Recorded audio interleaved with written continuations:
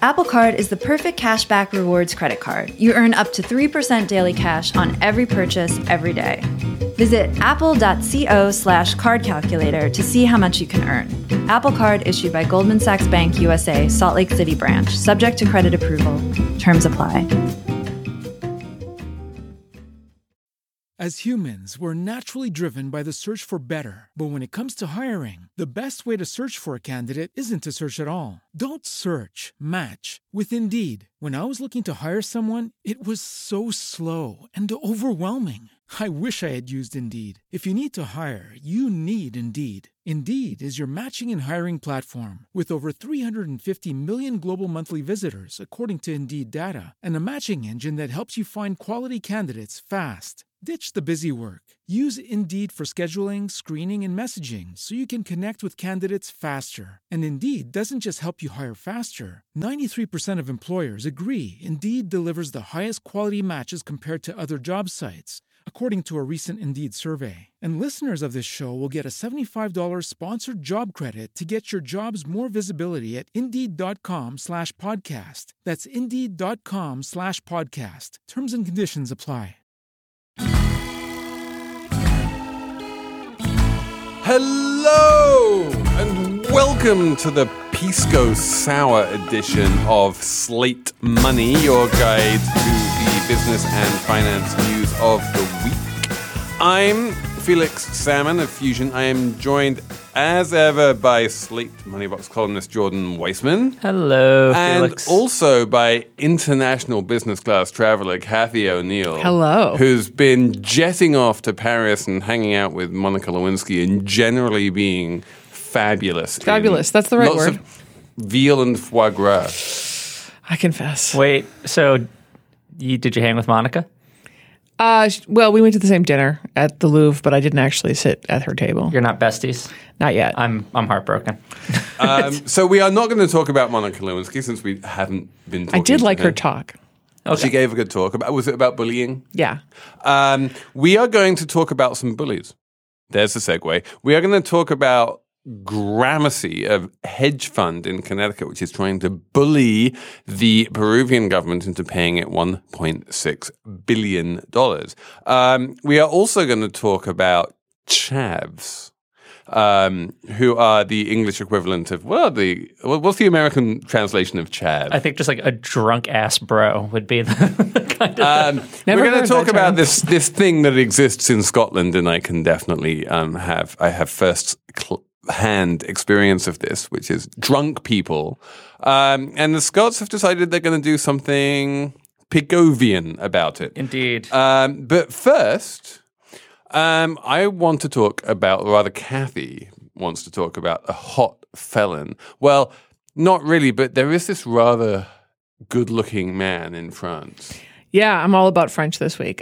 So Jérôme Kerviel. Did you meet him when you were in Paris? I didn't. I don't know why. You didn't get to hang with any of the cool people in Paris. I just, you look at pictures of him on the Wall Street Journal, and it really looks like an ad for like watches or something, even though there's no watch in the picture, but that's not actually a requirement of watch ads. Anyway, this guy's really attractive, and we're going to come back to that because I'm wondering if that's part of it. I honestly am. But like, let's remind listeners. He's got a little bit of like design and stuff. He looks a bit like Clive Owen. Or Liev Schreiber. I think like a cross between Liev Schreiber and Clive Owen. He's like a skinnier Liev Schreiber. That's kind of... Okay, so what is he known for?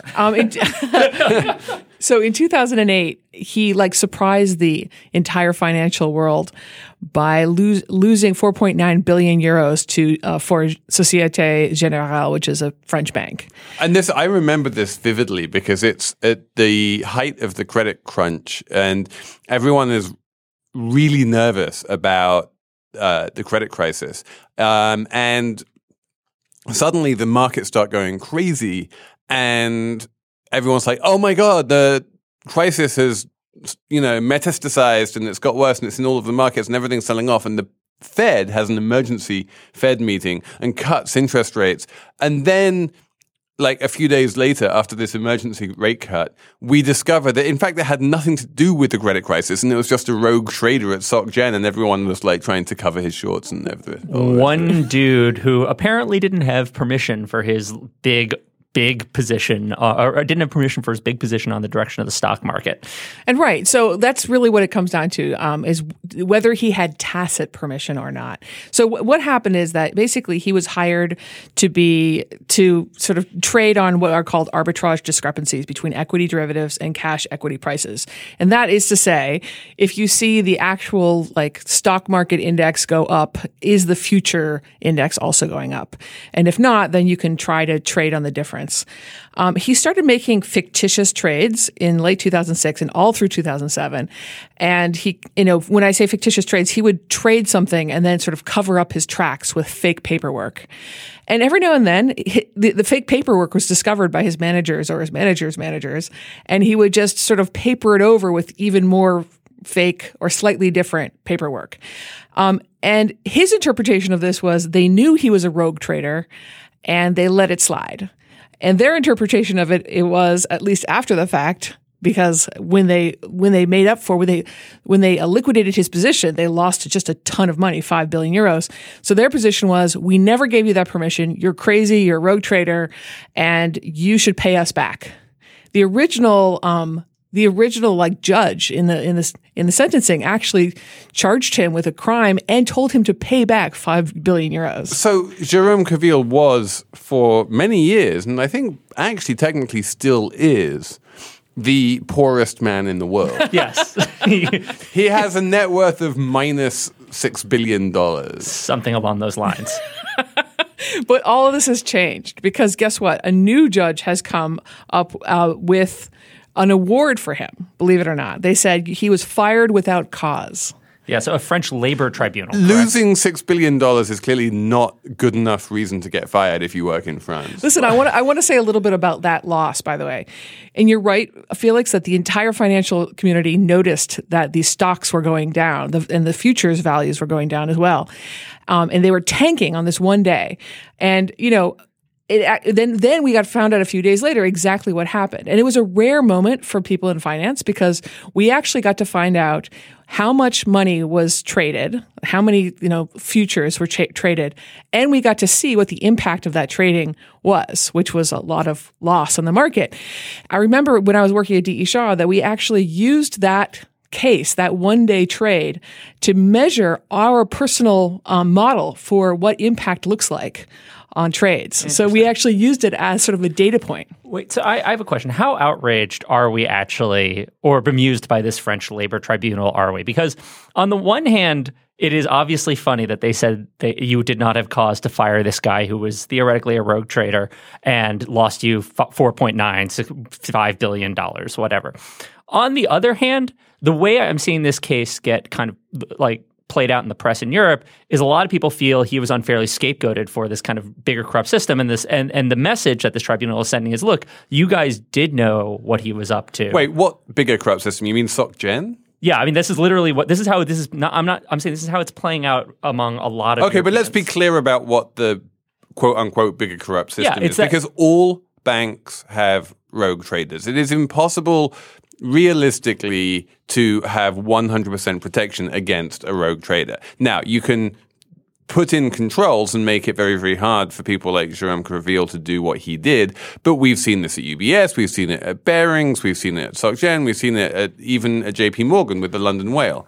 So that's all the more reason to argue that point. Like, they did nothing. They've found him multiple times doing weird things, and then he fixed them, quote unquote. He never went on vacation because he had to babysit his fake trades all the time. If they had any kind of fraud detection in place, they would have seen him. Okay, so now, again, I'm going to push back on this one. Like, ex post, it's very easy to say you should have caught this. In every single one of these cases, it's very easy to say you should have caught this. And in every single one of these cases, it's true. They should have caught it. It's just that there are so many traders in so many banks that it shouldn't come as a surprise that once in a while one of these things gets through. And when one of those things gets through, that is not an indictment of like the entire bank being corrupt, as Jordan's kind of implying. It's just saying there was a cock-up. Well, okay, so I'm on the fence about whether or not it's really correct, but I'm going to try to play devil's advocate here, which is kind of relay his point that he's been, and this is to some degree self-serving on his part and kind of PR. And we can get more into how he's kind of tried to rebuild his public image and make himself into a folk hero. But his saying is that, or his point is that rogue traders are really common, and that they only get caught when they make a loss, not just because that's when it becomes really obvious when something's going on, but also because that's when anybody cares. Nobody cares. People will discover a rogue trader possibly, but if they're making money, everyone kind of turns a blind eye. And that's what he's saying is the corruption in the system, that the behavior is effectively encouraged in a lot of ways in finance, except when you lose the house's money. And so, I mean, I don't have enough personal insight into how these institutions actually operate to really judge that. But I do wonder if there might be a hint of truth to it. Well, one thing you can say for sure is that the recent finding by the court is a little bit insane because they awarded him 450,000 euros as for being fired unfairly, and 300,000 euros of that was a bonus for all of the fake trading he was doing in 2007. And it makes, he made the money in 2007, though.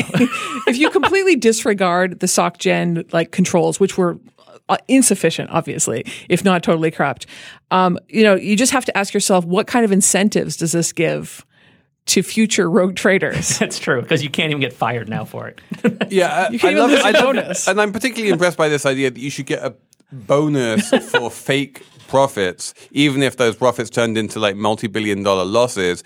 And I'm also impressed by the idea that the idea is that he should get paid 300,000 euros as a bonus for 1.3 billion euros in profits. And that's a red flag right there, because anyone who's making $1.3 billion in profits is going to want a lot more than 300,000 euros as a bonus. Well, it's France. Expectations are a lot lower. It's a less competitive system. In case you have, dear listener, a job which you're worried about losing, I can recommend that you move to France, because there's just no way you can ever be fired. Hey, listen, I'm going to take this opportunity, if you don't mind, to rant just a little bit about financial journalism. I thought you were going to talk about how hot he was again, because he is really we're hot. going to go back to that for sure. No, but I mean, so I don't know if it's a pet peeve of your guys, but it's my pet peeve that so often you see a financial journalism article starting with, stock market is up on news of such and such, and that such and such was like decided after the fact by what they decided was good news in the market. And it's just a sort of empty article that means nothing. And this is one of the very, very few times when you can say this future stock index was down because they were unwinding a massive trade in SocGen. And it's so rare that I just like to point it out. Like, this is the only time ever you can actually write an article like that. Actually, causality in the market. I mean, there are a couple moments when there's crisis that you can point to something, but it's almost never. It's true. Apple Card is the perfect cashback rewards credit card. You earn up to 3% daily cash on every purchase every day. That's 3% on your favorite products at Apple, 2% on all other Apple Card with Apple Pay purchases, and 1% on anything you buy with your titanium Apple Card or virtual card number. Visit apple.co/card calculator to see how much you can earn. Apple Card issued by Goldman Sachs Bank USA, Salt Lake City branch. Subject to credit approval. Terms apply. And now we are going to talk about vulture funds, which are my favorite subject. Now, we have talked about vulture funds a lot on this. Mostly for Argentina. Typically involving Argentina. Entirely in Argentina. I don't think we've talked about vulture funds in any country other than Argentina. Are you sure? There has to have been some. I'm thinking about maybe a little bit of Puerto Rico. Greece or Puerto Rico, we've talked about but vulture funds. Yeah. I don't even think those count as vultures. They're not vulture enough. They're not for you. really vultures. We have another real old-fashioned vulture fund in Peru.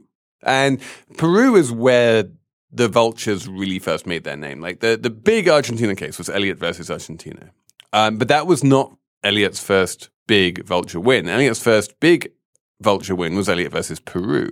And that's where they rehearsed a bunch of the bizarre pari passu concepts and stuff that eventually got them so much money in Argentina. Did they invent vulture funds? Are they the original? Elliott didn't invent vulture funds, but they were the first large-scale hedge fund to do it, like to do it at scale. Would you say they perfected it, perhaps? There were vulture funds who would buy up a couple million, but Elliott was the first to start doing it in the tens and hundreds and even billions. In 2006, another hedge fund called Gramercy decided they were going to get involved in this game, and they started buying up these things called Peruvian land bonds, which are the most wonderful. These are why you become a financial journalist, because you get to nerd out about really obscure financial instruments. And there's almost nothing more obscure than the Peruvian land bond. No one had heard of them until 2006. And what they are is there was this military junta which came to power in the late 60s in Peru when they had good, communist bona fides. And so they confiscated all of the land from the landowners and distributed it to the peasants. And in return for the land, they paid the landowners these bonds. I'm kind of surprised that they bothered with that. They're IOU notes, basically. Yeah, but isn't that pretty gentle for communism? Giving you some sort of financial instrument in return for the confiscation of your land? It was a gentle junta. That's my band name now, by the way, Gentle Junta. The Gentle Junta. So the Gentle Junta gave out these land bonds, and they paid on the land bonds for over a decade, but eventually, this being Latin America, they defaulted, and they were local law instruments which were all held in very small denominations by individual landowners, and the landowners just kind of threw up their hands and said, we're never seeing our money again, and forgot about them for 20 years until one day they get a knock on the door from Gramercy saying, hey, do you have an old bond certificate, gathering dust in the back of a drawer somewhere? And they said, funny you should mention that, I do.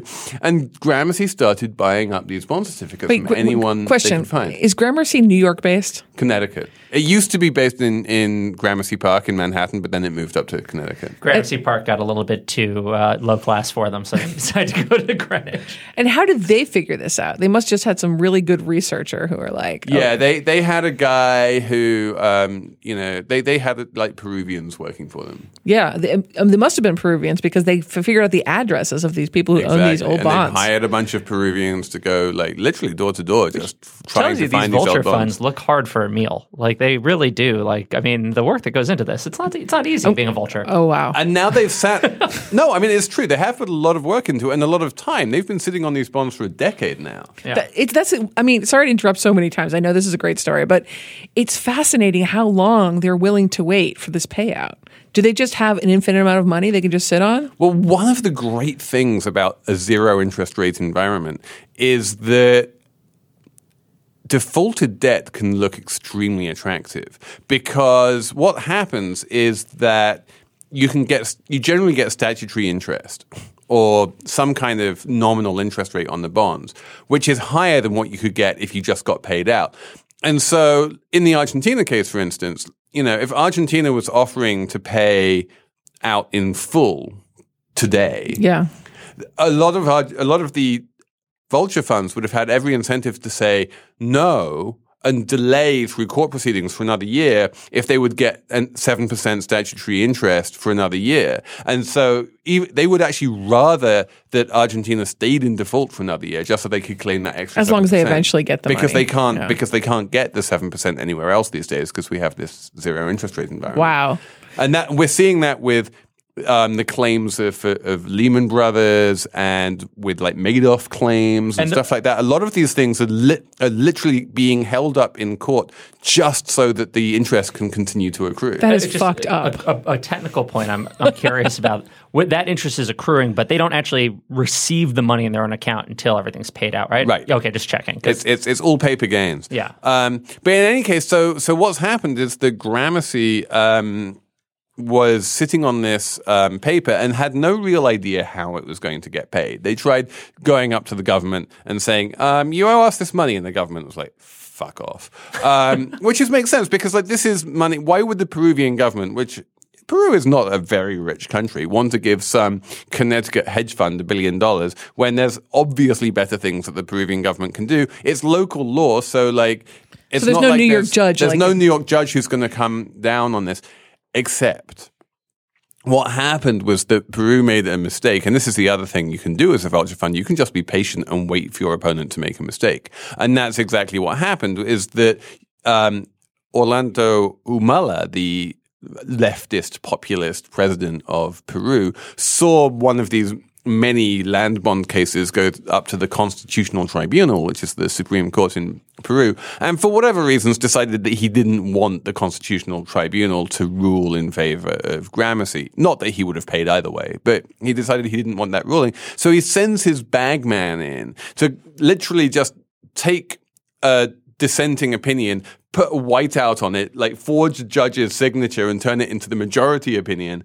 And by doing that, So he committed fraud, basically. he committed fraud, and more importantly, he violated a U.S.-Peru bilateral investment treaty, which long postdates the actual land bonds, but predates his, whiteout shenanigans. Wow. And so now what's happening is the Gramercy is not suing over the bonds. They're suing over this action which the Peruvian government took, which, effectively expropriated the bonds and said, you can't do this under this bilateral investment treaty. And so now they have a foreign court, or, the World Bank, the International Center for the Settlement of Investment Disputes, which can theoretically rule on this. And if they rule on it, it has the status of a treaty obligation, and Peru really does need to pay those. So that's their leverage. So that's the leverage. And now the thing which is just happening this week is that there were these big elections in Peru.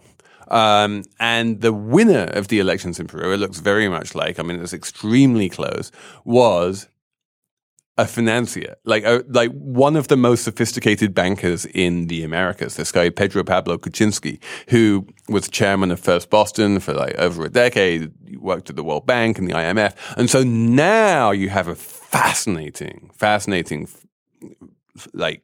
showdown between two incredibly sophisticated players. And I can't wait to see how. What do you think is going to happen? I don't know. This is Felix's bag, man. It seems like you don't want to get dragged into trade court over faking court decisions. That's something you don't want to. What could the court what could the court threaten to do if they don't pay this? The court can hand down a judgment.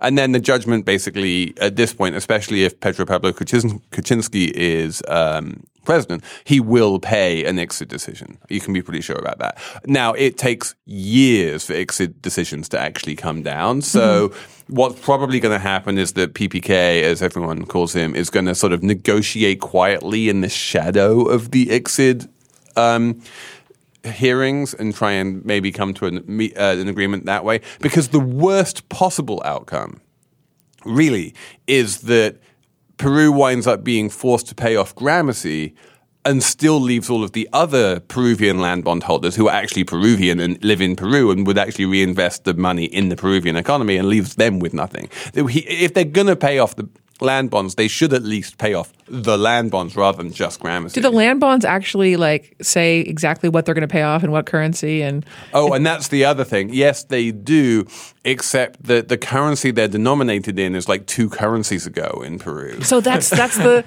angle, right? And so that was the angle that the Peruvian government took. It was 2 currencies ago, and so they offered 1/1000th of what Gramercy Which, wanted. I feel like that's kind of legit. That's the risk. And now there's a big fight about, because it's very common to index these things to the dollar or to CPI or to inflation. And so there's a million different ways you can index these things. It gets gnarly. So can I just share my one observation about this case, which is that in general, I don't have super hard feelings about vultures. I think I don't quite share Felix's enthusiasm for them, but I don't look at them as pure manifestations of evil like they often get treated in the press in the U.S.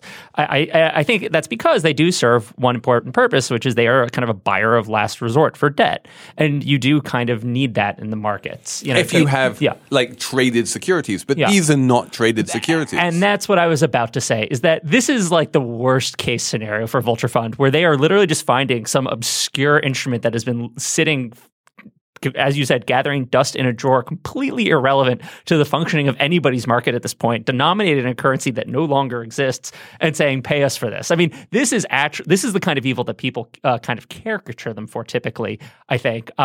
You have to admire the hustle, I think, but it is. Well, here's my thing about it, since we're having our things about it, which is that it's basically they turn promises of debt that have been, broken promises of debt into money. Sometimes they put pressure on that, but things like I promise you to pay a pension after you retire if you're a teacher or a fireman. That kind of thing, I don't think Vulture funds ever pick up on. It's That's only true. certain kinds of promises. You see, those things are not transferable. Exactly. So that's the problem. But yeah, I mean, they're definitely getting into litigation finance. We talked about that with the Peter Thiel case. They're definitely investing in weird things which aren't always securities, but it needs to be something which a third party is allowed to invest in. And of course, it goes without saying that if Gramercy does get this $1.6 billion, none of that is going to go back into the Peruvian economy in any way, shape, or form. It's just going to be a massive dividend to the rich people who invest in hedge funds. It's just going to make just going to make daycares in Stamford, Connecticut even more expensive. Exactly. Jesus. As humans, we're naturally driven by the search for better. But when it comes to hiring, the best way to search for a candidate isn't to search at all. Don't search, match with Indeed. When I was looking to hire someone, it was so slow and overwhelming. I wish I had used Indeed. If you need to hire, you need Indeed. Indeed is your matching and hiring platform with over 350 million global monthly visitors, according to Indeed data, and a matching engine that helps you find quality candidates fast. Ditch the busy work. Use Indeed for scheduling, screening, and messaging so you can connect with candidates faster. And Indeed doesn't just help you hire faster. 93% of employers agree Indeed delivers the highest quality matches compared to other job sites, according to a recent Indeed survey. And listeners of this show will get a $75 sponsored job credit to get your jobs more visibility at Indeed.com/podcast. That's Indeed.com/podcast. Terms and conditions apply. Jordan. Yes, Felix. Do you fancy a drink? I do. I'm a little sad that we called this episode the Pisco Sour edition and are not drinking right now. Pisco Sour is one of the weird... I'm going to digress just for 1 minute here. What's Pisco? Pisco is a Andean rum, basically. Oh. White liquor. It's generally drunk in the form of a cocktail known as the Pisco Sour, which is Pisco and sour mix. The big question is, do you put a little bit of bitters in there? If you're going to say what we regret, I'm going to regret that Jerome Gerville is not with us, drinking with us. Yeah, Jerome should be drinking a Pisco Sour with us. But anyway, there's a huge fight basically between Peru and Chile about who invented the Pisco Sour. Not unlike the fight between Scotland and Ireland about who invented whiskey. Indeed. And so you can always tell whether you're in Chile or Peru by whether or not there's bitters in your Pisco Sour. I see. Anyway. Trying to transition back to the British Isles. But yeah, so we're talking about, as you said, chavs, but more generally, something interesting going on with alcohol regulation in Scotland. So just kind of backing up a little bit. Typically, when a government wants to try and discourage people from some really unhealthy behavior, a really simple thing to do is just tax it, right? Right. You tax cigarettes. Mm-hmm. People smoke less. You tax sugary drinks. People drink fewer of them. But Scotland is trying to do something a little bit different with alcohol right now.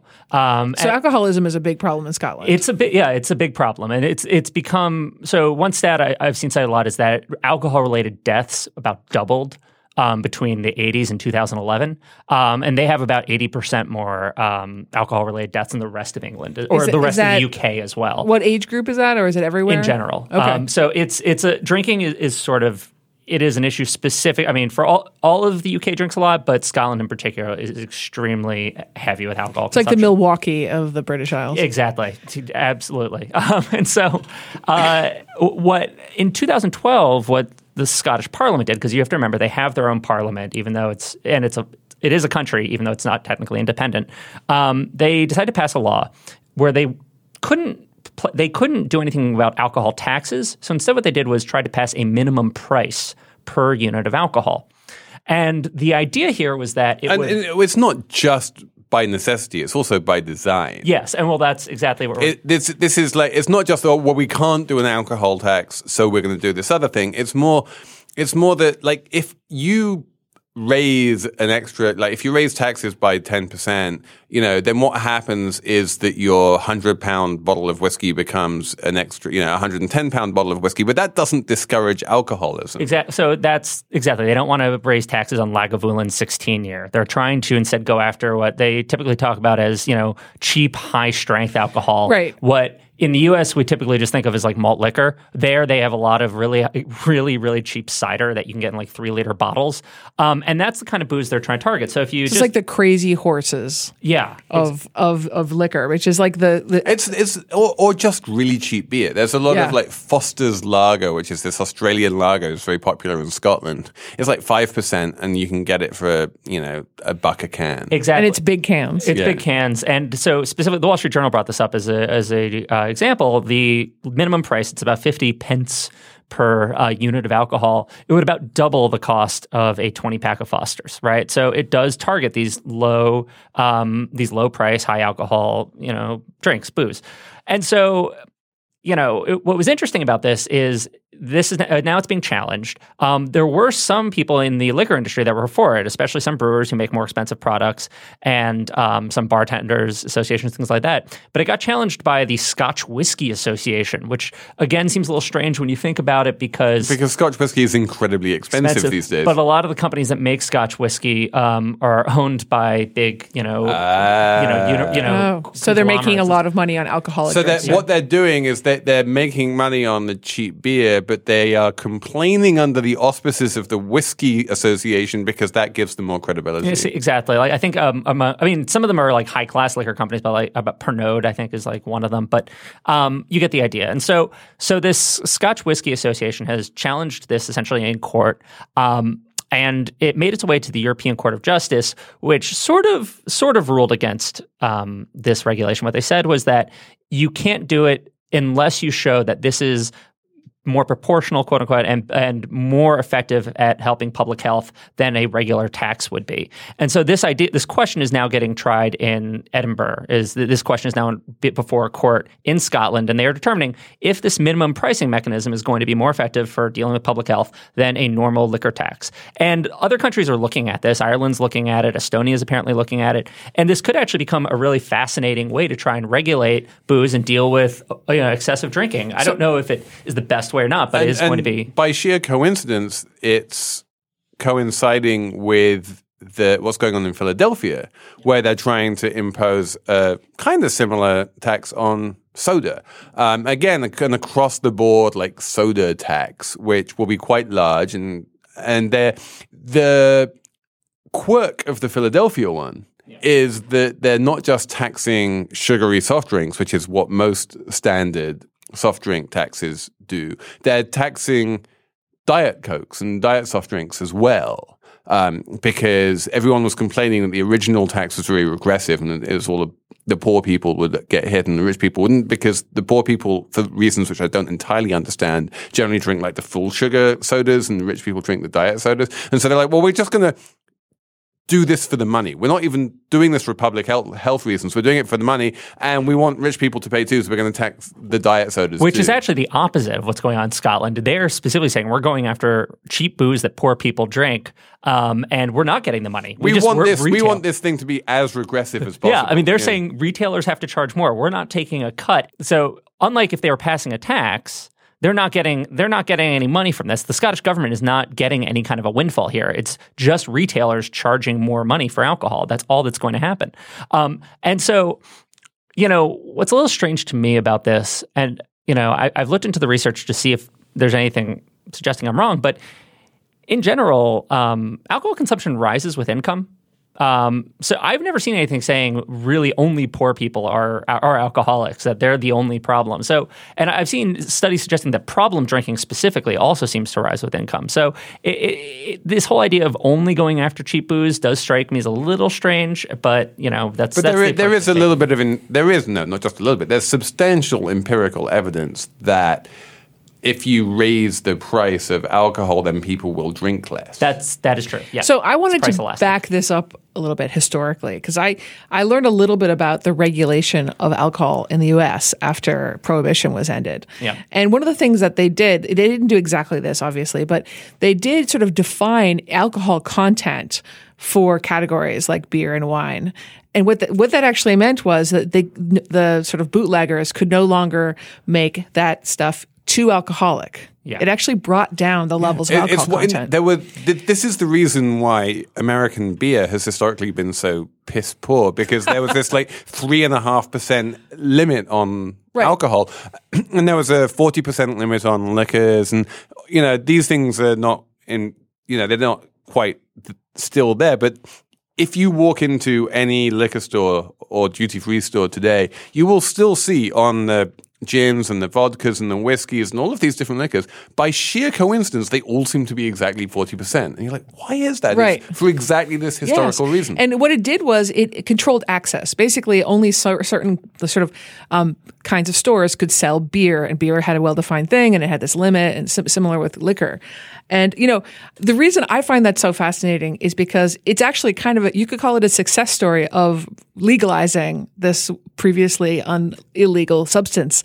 And I want to compare that, if you don't mind, to the heroin epidemic. Because one of the things that is true about alcohol that's not true about heroin is that alcohol, even if we didn't have limits, could only be 100% alcoholic, right? It couldn't get more than 100% alcoholic. But heroin in the last 10 years has gotten 7 times as strong, as potent per gram. So my point being that if we legalized and regulated heroin, I know it's radical, but this kind of law about how strong heroin is allowed to be would actually, be very powerful. I've had versions of this argument many times. It's a long one, but I don't think it's crazy. I like it's. But are we all? I mean, I am perfectly happy to come out and say I think this minimum price idea in Scotland is a good idea. Are we unanimous on that? I think it's certainly worth trying. Yeah, I think it's. So they've done something like it the only other place that's really done this is Saskatchewan, Canada, and there have been some positive reports out of Saskatchewan, but and apparently British Columbia had a version too, but it wasn't really well implemented. So it's interesting to see essentially a whole country do this, and just compare their results with. Wait, when you say positive reports out of Saskatchewan, is that a worthwhile Canadian initiative? Oh, Jesus Christ! Anyway, it's a journalism joke. That was.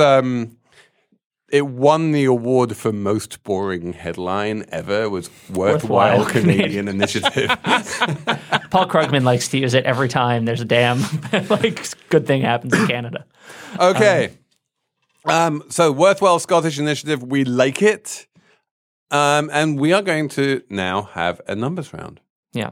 Hi, I'm Frances Fry. And I'm Ann Morris. And we are the hosts of a new TED podcast called Fixable. We've helped leaders at some of the world's most competitive companies solve all kinds of problems. On our show, we'll pull back the curtain and give you the type of honest, unfiltered advice we usually reserve for top executives. Maybe you have a coworker with boundary issues, or you want to know how to inspire and motivate your team. Give us a call, and we'll help you solve the problems you're stuck on. Find Fixable wherever you listen. Yeah, Kathy, for the numbers round. So I have a number that's relatively local, and I apologize, but people may have heard about the abuse by prison guards at Rikers Island, which is pretty much of a national story. There's a guy who is basically the union boss for the corrections officers. His name is Norman Seabrook, and he just got arrested on kickback charges. So he's the boss of this New York City correction officer. Is this a story which involves Ferragamo bags? What? Oh yes, it is. Yes, that's he's really into Ferragamo as a brand. Yeah, because obviously when you think of prison bosses, what you think of is guys who are really into Ferragamo bags. I don't mean you have to tell the audience what Ferragamo is. I had a pair of Ferragamo loafers. We don't need to tell the audience what Rikers Island is, but we need to tell them what Ferragamo is. We have a very sophisticated audience. Actually, I would love audience. Please write in and tell us whether or not you recognize Ferragamo, Rikers Island, neither or both. I would like to hear a poll. SlateMoney@slate.com. I haven't ever said my number. My number is $60,000, which is how many dollars this guy got in kickbacks in a Ferragamo bag. In cash in a Ferragamo bag, in kickbacks for forcing his union to invest $20 million in a shitty hedge fund. It wasn't actually such a shitty hedge fund. Oh, really? I mean, it is a shitty hedge fund. It's a very shitty hedge fund, but at least it got good returns. Yeah, but also talk about a cheap bribe. Like, I know it's impressive. $60,000. That's all? And apparently one of the reasons he got caught was because he was so upset at how little it was, and he wanted more. Oh, well, that's... Oh my God. Yeah, I mean, you kind of have to negotiate that ahead of time. You can't be like... Well, anyway, I blogged about how evil this guy is, but just suffice it to say, if you listen to the Mets radio broadcast in New York City, this guy is on like fear mongering and just being awful, like every commercial break. And I'm so glad he's arrested. Oh, wow. So this is the guy who's like saying that if you don't support the prison officers, then we will have rampant crime or something. He's like, all the Arkham Asylum prisoners are going to break out and take over Gotham. He's pretty much like, we are protecting you from men who want to rape your daughter. He says that every single time. I'm like, oh my God, stop talking. I don't have a daughter. He's evil. I know. No, like, or kill your wife. I mean, he's very, very evil. I'm so glad he's arrested. He's arrested. My number is £65 billion, which is the amount of money which left sterling assets just in a month, basically in March. So is that a really shitty hedge fund? Works out at about £1.3 million a minute at the height. There was £77 billion left sterling assets over 6 months compared to £2 billion in the previous 6 months. This is Brexit, obviously. This is huge. And I'm sure this number is going up as Brexit becomes more and more of a real worry. The latest opinion polls show more people want to leave the EU than to remain. And so the result of these opinion polls is literally hundreds of billions of dollars leaving the pound, leaving stocks which are denominated in pounds, leaving bonds which are denominated in pounds. This is capital flight from sterling. It's not capital flight from London, interestingly enough. It's probably all just staying in London, but just into, euro assets or dollar assets or anything which isn't pounds. But the Brexit campaign, never mind the result, just the fact that there's a referendum at all is causing serious financial consequences. Having spent the last 4 days watching the BBC, it's like everywhere. They're very worried about it. Yeah, it's fascinating. So it's not so bad for the financial center, but not so great for the rest of the country. So I'm going to do something we don't usually do. Originally, I was going to take this opportunity to make fun of Paul Ryan, which you all know I love. But instead, I'm going to return to our earlier topic because there's a number from it I did not get to share. Oh, let's hear it. It involves Jerome Kervail again. Oh, awesome. And it is, because I really want to talk about how hot he is, but it's 1,400, which is the 1,400 kilometers, which is the distance from Rome to the French border, essentially. So I mentioned how he tried to kind of transform himself into a pilgrim. So he had this thing where he met the Pope after he got into all this trouble and then decided to do a reverse pilgrimage from Rome to the French border, just walking along. And he did wearing this red windbreaker and turning himself into, I don't know, like the Johnny Appleseed of former rogue traders or something. Anyway. He also wrote a book, by the way, about his memories of it. That's what it's called. Yeah, which is just like the most French fucking way to handle this sort of thing. So does he have like a huge fan club? I don't know. He kind of does, apparently. Well, yeah. I mean, if you look like Liev Schreiber. Yeah, seriously. You look like Liev Schreiber. You've become like a penitent former rogue trader who now likes to indict the system. He's like the perfect. He's turned himself into the perfect victim of the system. So that is it for us this week. I will say on behalf of our frequent sponsor, Harry's Razors, that even though Jerome Kervail is very good looking with his designer stubble, you can also be very good looking without designer stubble. In any case, thank you for listening. Do send us an email.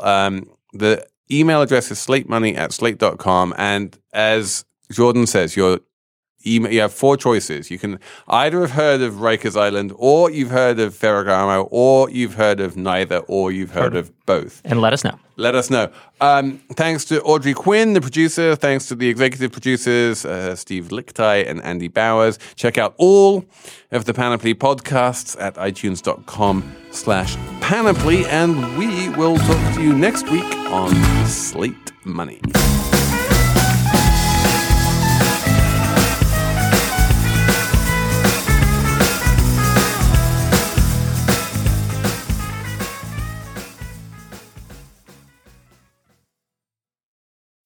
As humans, we're naturally driven by the search for better. But when it comes to hiring, the best way to search for a candidate isn't to search at all. Don't search, match with Indeed. When I was looking to hire someone, it was so slow and overwhelming.